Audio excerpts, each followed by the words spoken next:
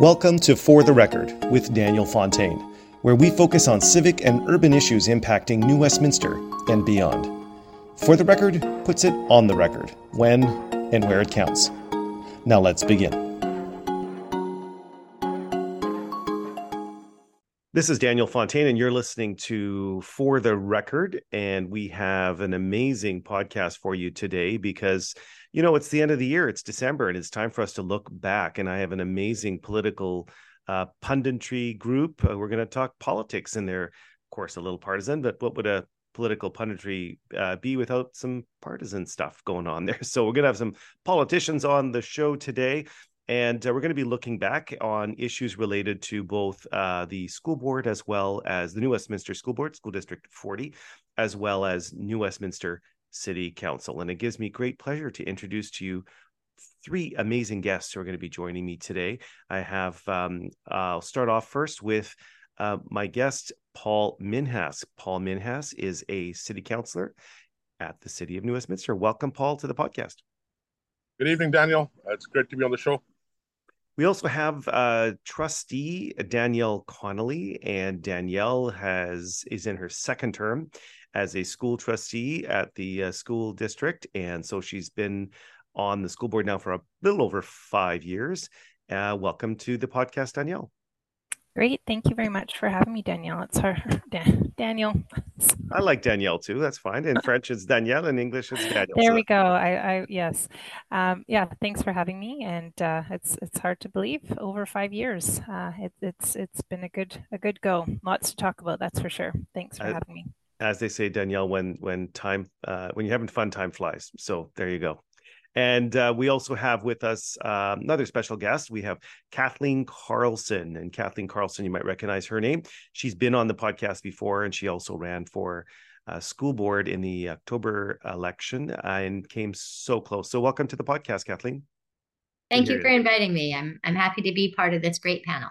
So we're going to dive right into it because we have a lot of stuff to cover on two podcasts. So we're going to try to keep this moving along really quickly. We're going to cover off a lot of topics that are hyper-local, that are very focused on New Westminster and the issues that have been impacting and making news at both the school district and the city council. I'm going to start off with the school board, with the school district, and I'm going to ask both Kathleen and Danielle to jump in. We are going to start with number 10. What topic or issue do you consider as the number 10 ranking for school board this year?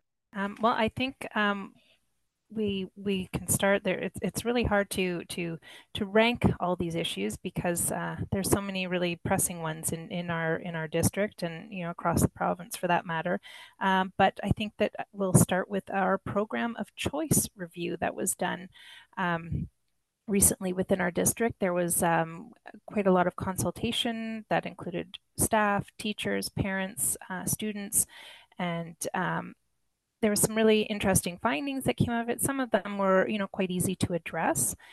Things like putting better signage up in the schools for French students, making, in our schools with French immersion, making announcements in French, that type of thing, to some that are going to be recommendations that will address some of our capacity issues as we move forward, and just how we can ensure that the programs that are being delivered are of meeting the ministry requirements and certainly meeting the needs of our students as well. So I don't know, Kathleen, if you have anything to add in. Kathleen is part of our DPAC, and she in the district, and she is also very actively involved with the school board and attends a lot of meetings. So she often has lots to add to this and some great insight.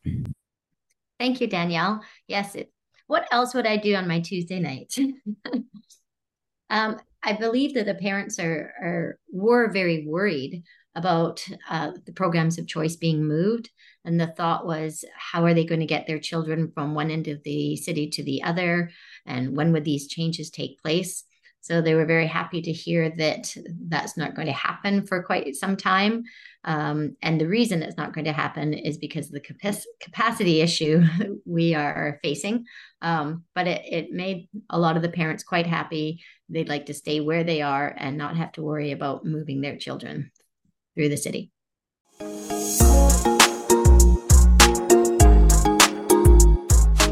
Now I'm going to flip it over to Councillor Paul Minhas. And Paul, you and I were talking earlier. We kind of did a little bit of a ranking kind of on the back of a napkin. And I believe, if I remember correctly, that the number 10 story that we had ranked was the Patillo Bridge party. We've got to start with a party. We've got to start number 10 big. So, Paul, why did you think the Patillo Bridge party was number 10? There's so many topics that we can talk about, and they're all very, very important. But I think this is a great one because Patillo Bridge has been such a big part of so many people in the Lower Mainland. It's been a huge part of their lives. It's a way that connected the whole Lower Mainland, as well as, it's an iconic bridge that is now not going to be there anymore. So what better way to kind of start the new bridge and then finish it off with a big party with the Patillo Bridge. I agree with you, Paul. And the reason I ranked it in the top 10 is because, first of all, it's a fun story. There's a lot of other stories that we're going to talk about in the next couple of podcasts that perhaps made headlines for all the wrong reasons. But I think this one made headlines for all the right reasons. It was so amazing to see the public reaction and the number of emails. And every time I got stopped on the street, people saying, I want to volunteer. I want to be there for the Patillo Bridge party. So it really, I think the reason I rank it as one of the top 10 stories on the council is because it did really impact and connect with so many people, even beyond New Westminster, to be quite frank. I remember getting calls and emails from folks who lived out in, I think, Mission, Maple Ridge, and around the province who had a connection to the bridge, like you said. So I'm really excited about that party. And let's, you and I know, are going to keep the pressure up and make sure that there actually is a big party being planned, assuming that the new Patillo Bridge opens in 2024. So great work. I think that's an excellent way to start.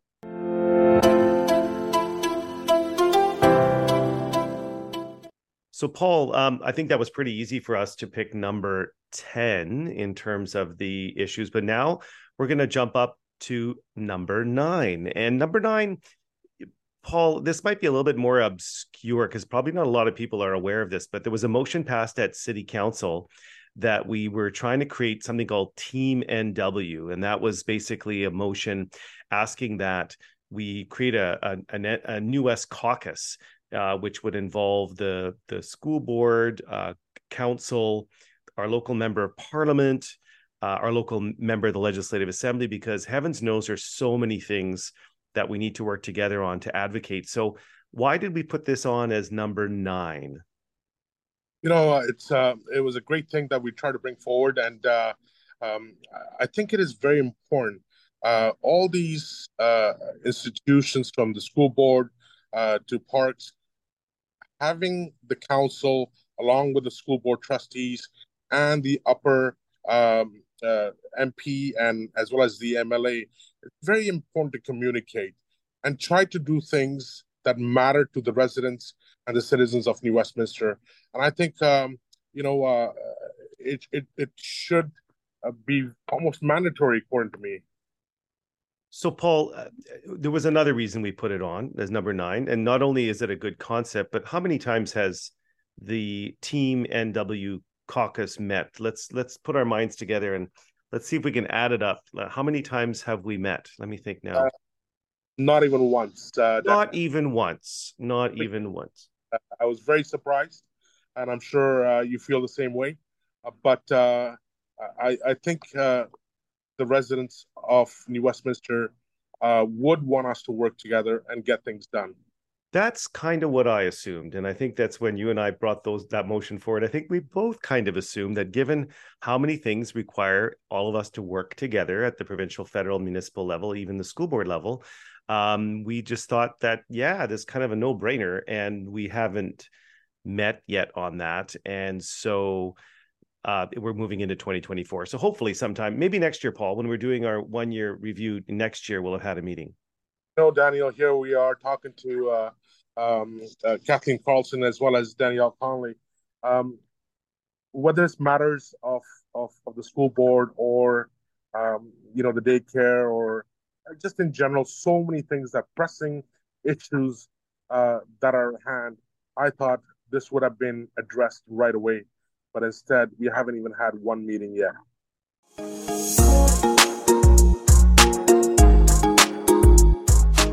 So now we're switching over to the school board, and we're going to talk a little bit of school board, and we're going to talk about issue number 9 on the ranking. We're going to find out from Danielle and from Kathleen what they considered as issue number 9 at the school district. Over to you guys.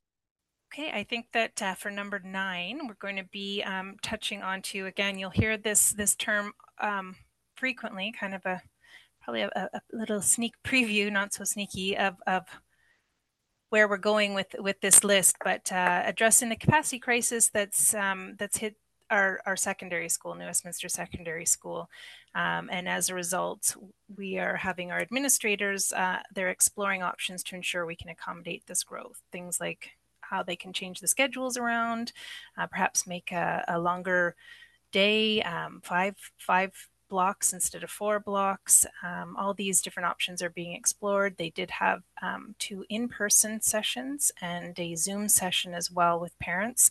And there's going to be more consultation being done in that regard and reporting back to the board with what they're able to come up with to ensure that students in the high school are being able to get the classes that they need to graduate and, learn in an environment that's, meets ministry standards with regards to, the number of kids in each classroom, that type of thing. Kathleen, I don't know. Do you have anything you want to add to that? Perhaps before we go to Kathleen, Danielle, just the whole concept of capacity crisis, it just sounds so, the crisis is never great, but if there's probably another term for it, because I've heard it referred to as like the schools are full. Even before they open, right? Like this is capacity crisis almost glosses over the fact that when these schools are built, they basically are full, over capacity at the time that they open up their doors. Is that not kind of what you're saying? That is absolutely true, Danielle. Absolutely.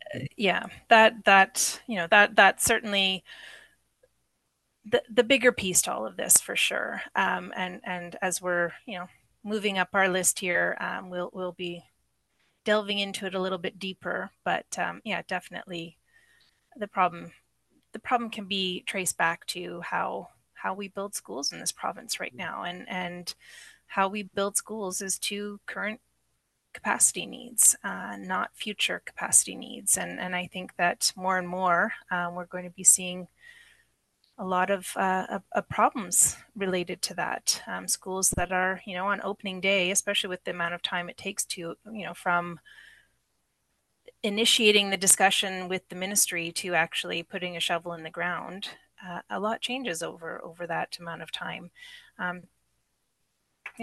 Kathleen, you are nodding, and I see you wanting to jump in here. Yeah, I'm in full agreement. And at the last PAC meeting, the administration gave a presentation confirming that if nothing happens, we should be able to get through the next 2 years. But on the first day of school, of all the students who are registered, they had 216 more than were registered. Wow. So that's a huge issue in a school that has 2,300 students and is already at capacity. So like Danielle said, they are looking at options. They have to look at options because there is no space for portables. There was no plans to add a 3rd floor. So yeah, the options are having families have to make choices. Kathleen, I heard there's a really big sale in Surrey of these double-decker portables. So maybe we could buy in bulk, because I heard Surrey's getting them. So you never know. You might be able to get a good deal on some double-decker portables. So when I'm not quite sure where we'd find the land for that. That's a whole other discussion, I can assure you. But yes, there is very limited land, even for double-decker portables. So great topic. I think that's fantastic. Why don't we move up the line with you guys? We'll go back to you guys. And what's your next topic in terms of your list to make it to the top 10? I guess that'd be number 7. No, we're at number 8, I Oh, believe. sorry, number 8. I got to get that math correct. Number 8. Back to school for you, Daniel. Back to school, exactly. Thank you, Danielle. Well, I got to go back yeah, to. I got to get exactly. my. Well, I'm counting backwards here. Cut me some that's slack here. right. Well, again, we're in the realm of capacity in our number 8 here, and we're looking at the issue of um, two of our schools in the district needed more space, more classrooms, and what that resulted in was a need to move daycare spaces, which have now been, or they're in the process of being moved into portables on 2 other school sites. So as you can well imagine, that caused a lot of concern and upset for a lot of families.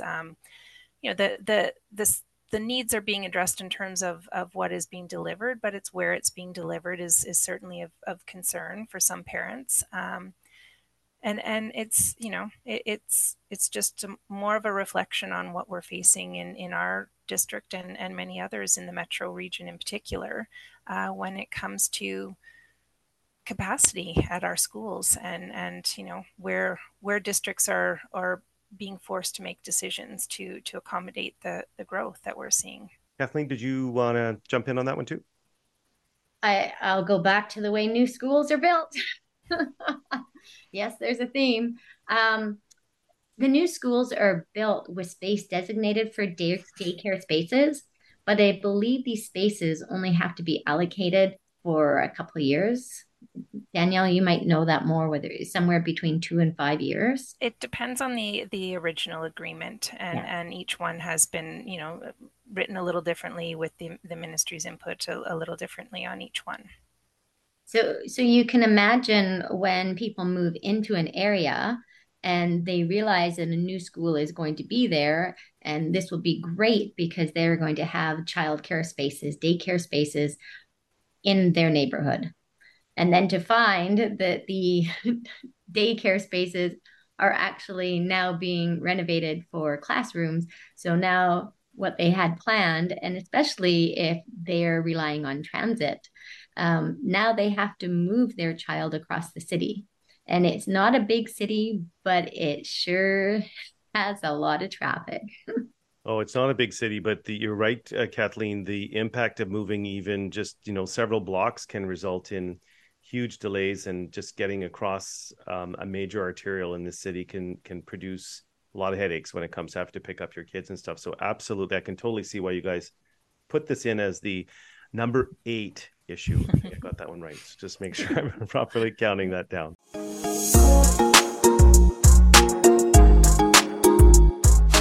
Paul, we're going to switch gears now to City Council for number 8 on our list, and we have put the issue of Queensborough, just Queensborough. It's going to be number 10, but time and time again, you and I have talked about how often Queensborough just ends up on the short end of the stick. It just does not seem to get the attention or the investments that it deserves, and so we're focusing in not just on Queensborough, but we're going to be a little micro on this one. And we're going to talk about the long-awaited, the long-sought-after Ryle Park turf field. So, Councillor Minhas, what happened in 2023 when it came to the Ryle Park turf field? Are there kids using it this winter on these soaked, rainy, wet December days? Daniel, we brought this motion a few times forward, and every time we brought it, it got defeated. And you're absolutely right about the fact as how Queensborough has been neglected for quite some time. We had the opportunity on numerous occasions, especially when the province gave us some money, and we tried to bring forward that motion again, and it got defeated again. But you're absolutely right. No kids are going to be playing the way they should be playing, or having fun in these at the Ryle Park. So it's a tough one for the people of Queensborough to swallow. No, it absolutely is, and I know we don't have it on our top 10 list, but I'm going to kind of make a little bit of a a liberal kind of interpretation of our list here. And I'm going to throw in on the crime forum that you and I held, which was really interesting, is that on the crime forum, they talked about turf fields. Interestingly, how additional turf fields can reduce crime and improve safety in the community. And they were talking about it wherever it's gone in, it kind of has really become this great place where kids can use these sport turf fields literally 365 days a year. And it's unfortunate that the kids and the community of Queensborough is going to have to wait quite a while before they see a turf field.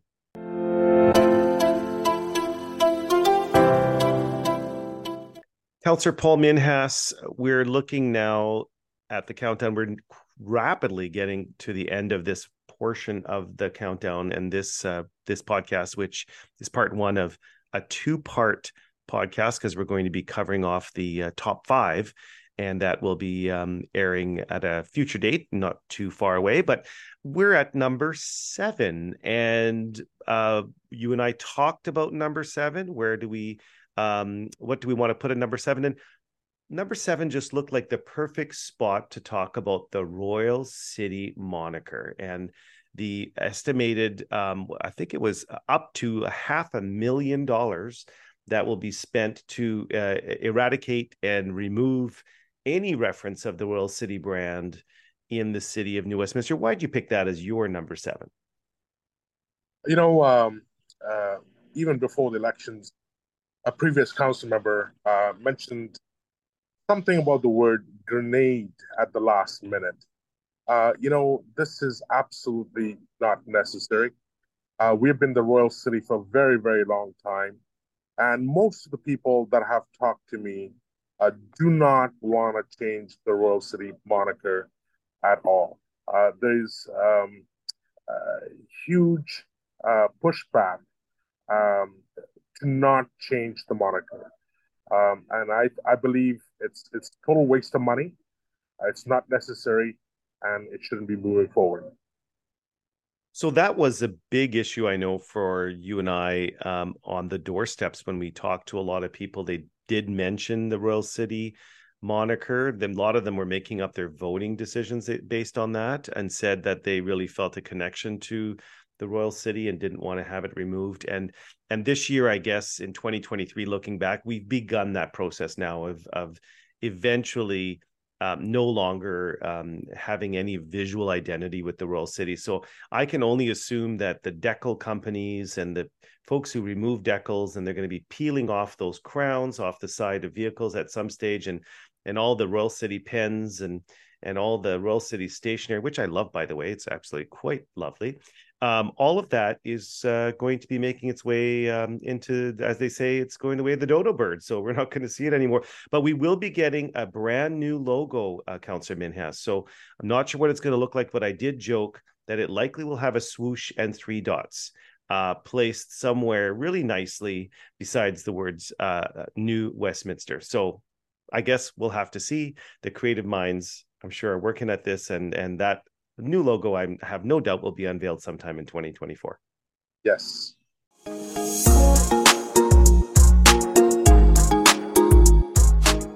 Now, moving over back to the school board. Kathleen and Danielle have been busy ranking as well, and they also got to pick a number 7. So over to the two of you. Do one of you guys want to weigh in on what you thought was your number 7 issue of 2023? What we have is the rollout of more new mandated curriculum. So the most recent rollout was a mandate of Holocaust education to be embedded in grade 10 social studies, which is incredible. This is, important work. The mandated curriculum prior to that was an Indigenous education requirement to graduate. Again, incredibly important, high value piece to be adding to our curriculum. However, the problem lied in, again, the lack of adequate funding to implement these mandated pieces in a really thoughtful and meaningful way.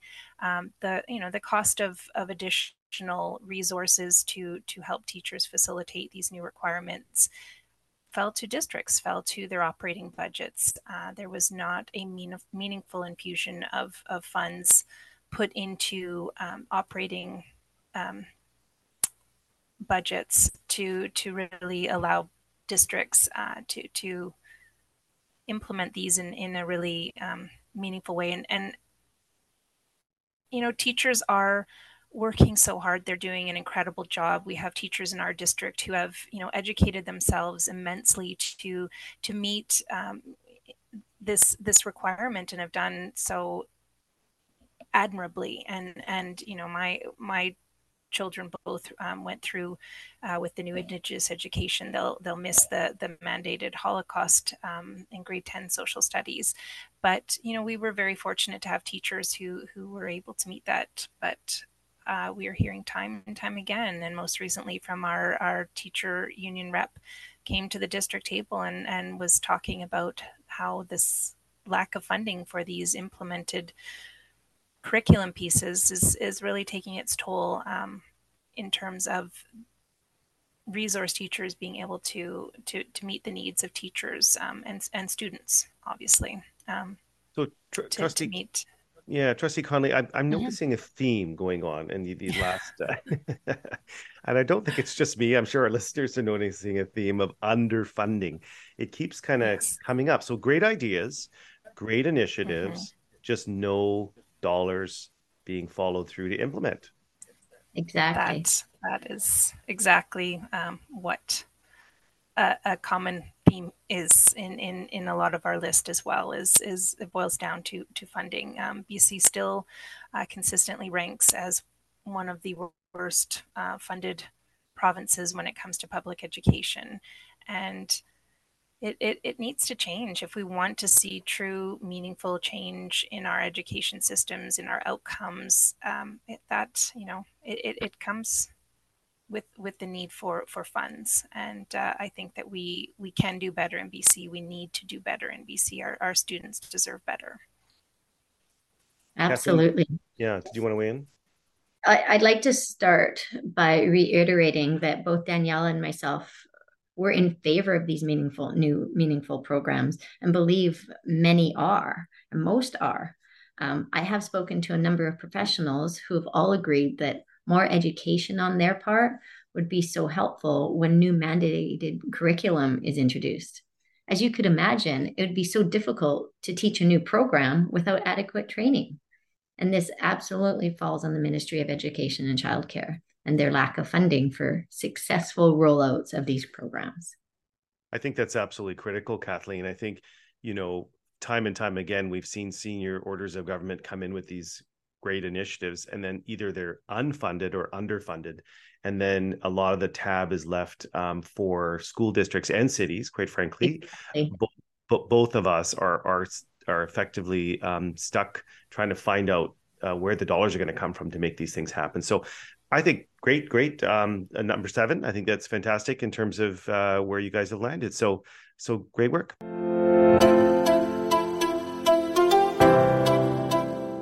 So we're now going to wrap up. Hard to believe, folks, we are at number 6. So we're wrapping up this first podcast with our items number 6 through 10. We've ran through every other one. We're now down to number 6.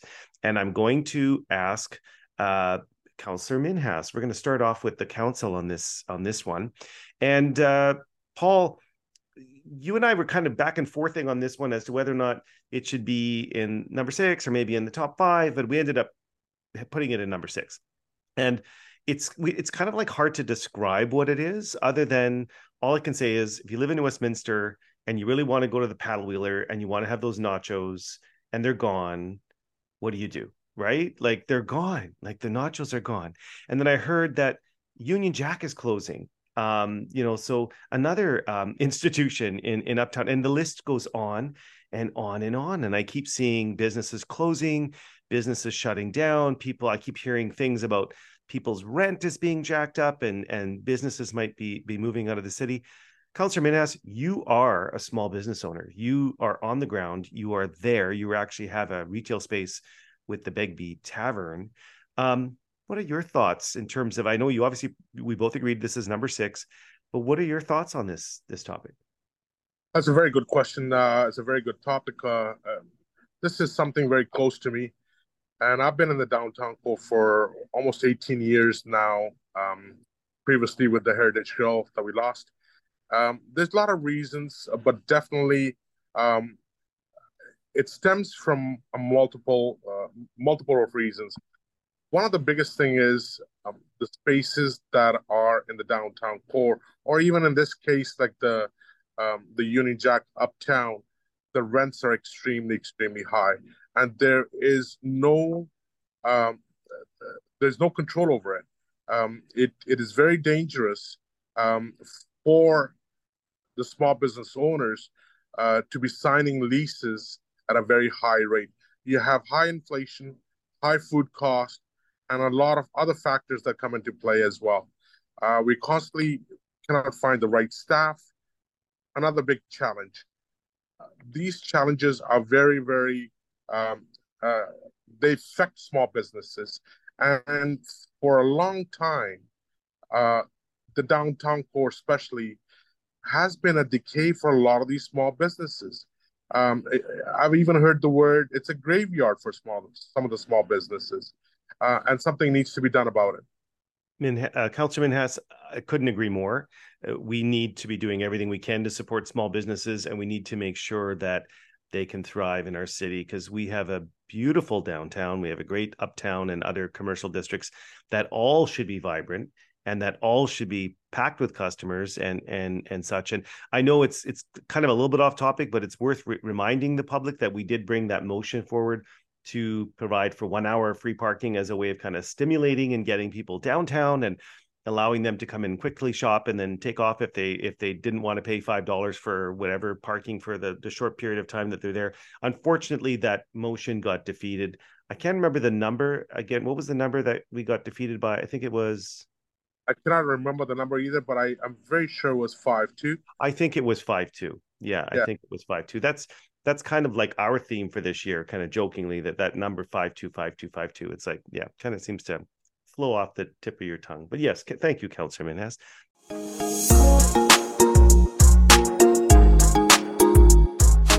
So now we've come down to it.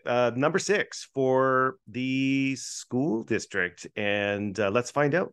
Let's wait no longer. Hand it over to my two special guests, Kathleen Carlsen, a candidate running for school board, and Trustee Danielle Connelly. What was your number 6?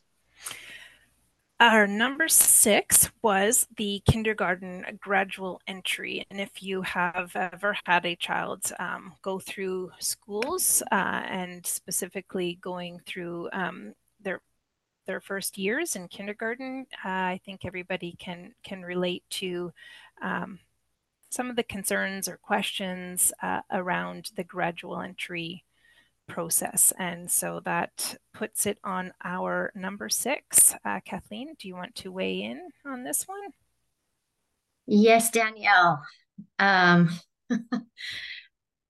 was actually at a school board education policy and planning meeting where there was a presentation given that highlighted all the benefits of having such a long gradual entry. And some of those benefits were having the teacher have individual time with the students and having the students, giving these wee ones time to learn how a big school works and how to get into a classroom and how to use a washroom that might not be in their classroom. And while parents understand this, I believe, well, most that I have spoken to are not in support of having it take 2 to 3 weeks. They are also not in support of not finding out the days their child will be attending, which means parents are having to use their vacation time for their child's gradual entry. So it's come out many times that, oh, the ideas are out in the spring. So this year, parents are going to know by April. Well, parents have never been told the dates. Some parents have found out the dates that their child will be in school the Thursday before they're in school on the Monday or Tuesday.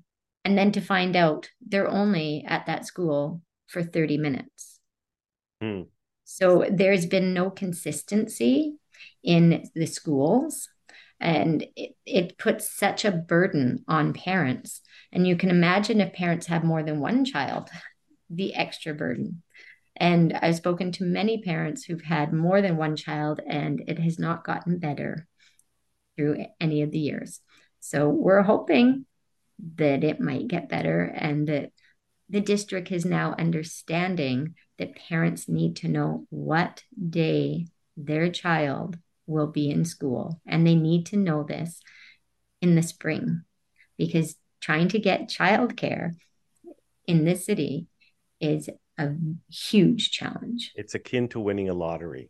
Absolutely, Yeah, Daniel. absolutely. And I think that, I think that this shines a light on how when, we work in a collaborative way, we can, evoke change that works for everybody in a way that's going to, make things best for students and families in our district. So, hearing from parents about the need to know their dates, their timeline sooner. The plan that we have been reported is that they will be communicating the process and the schedule sooner in April. So that's a great piece that's going to be coming out of this. And we were told initially that a group of district staff, K-5 administrators, and kindergarten teachers would be discussing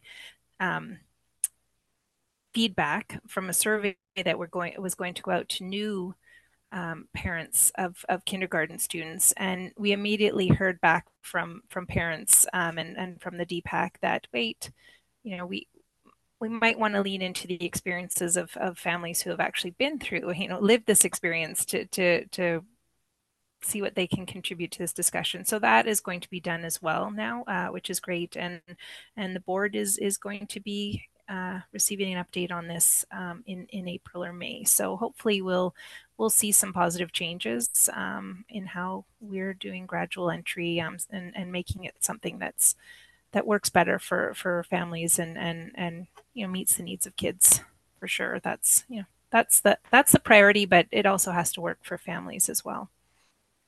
Yes, it does.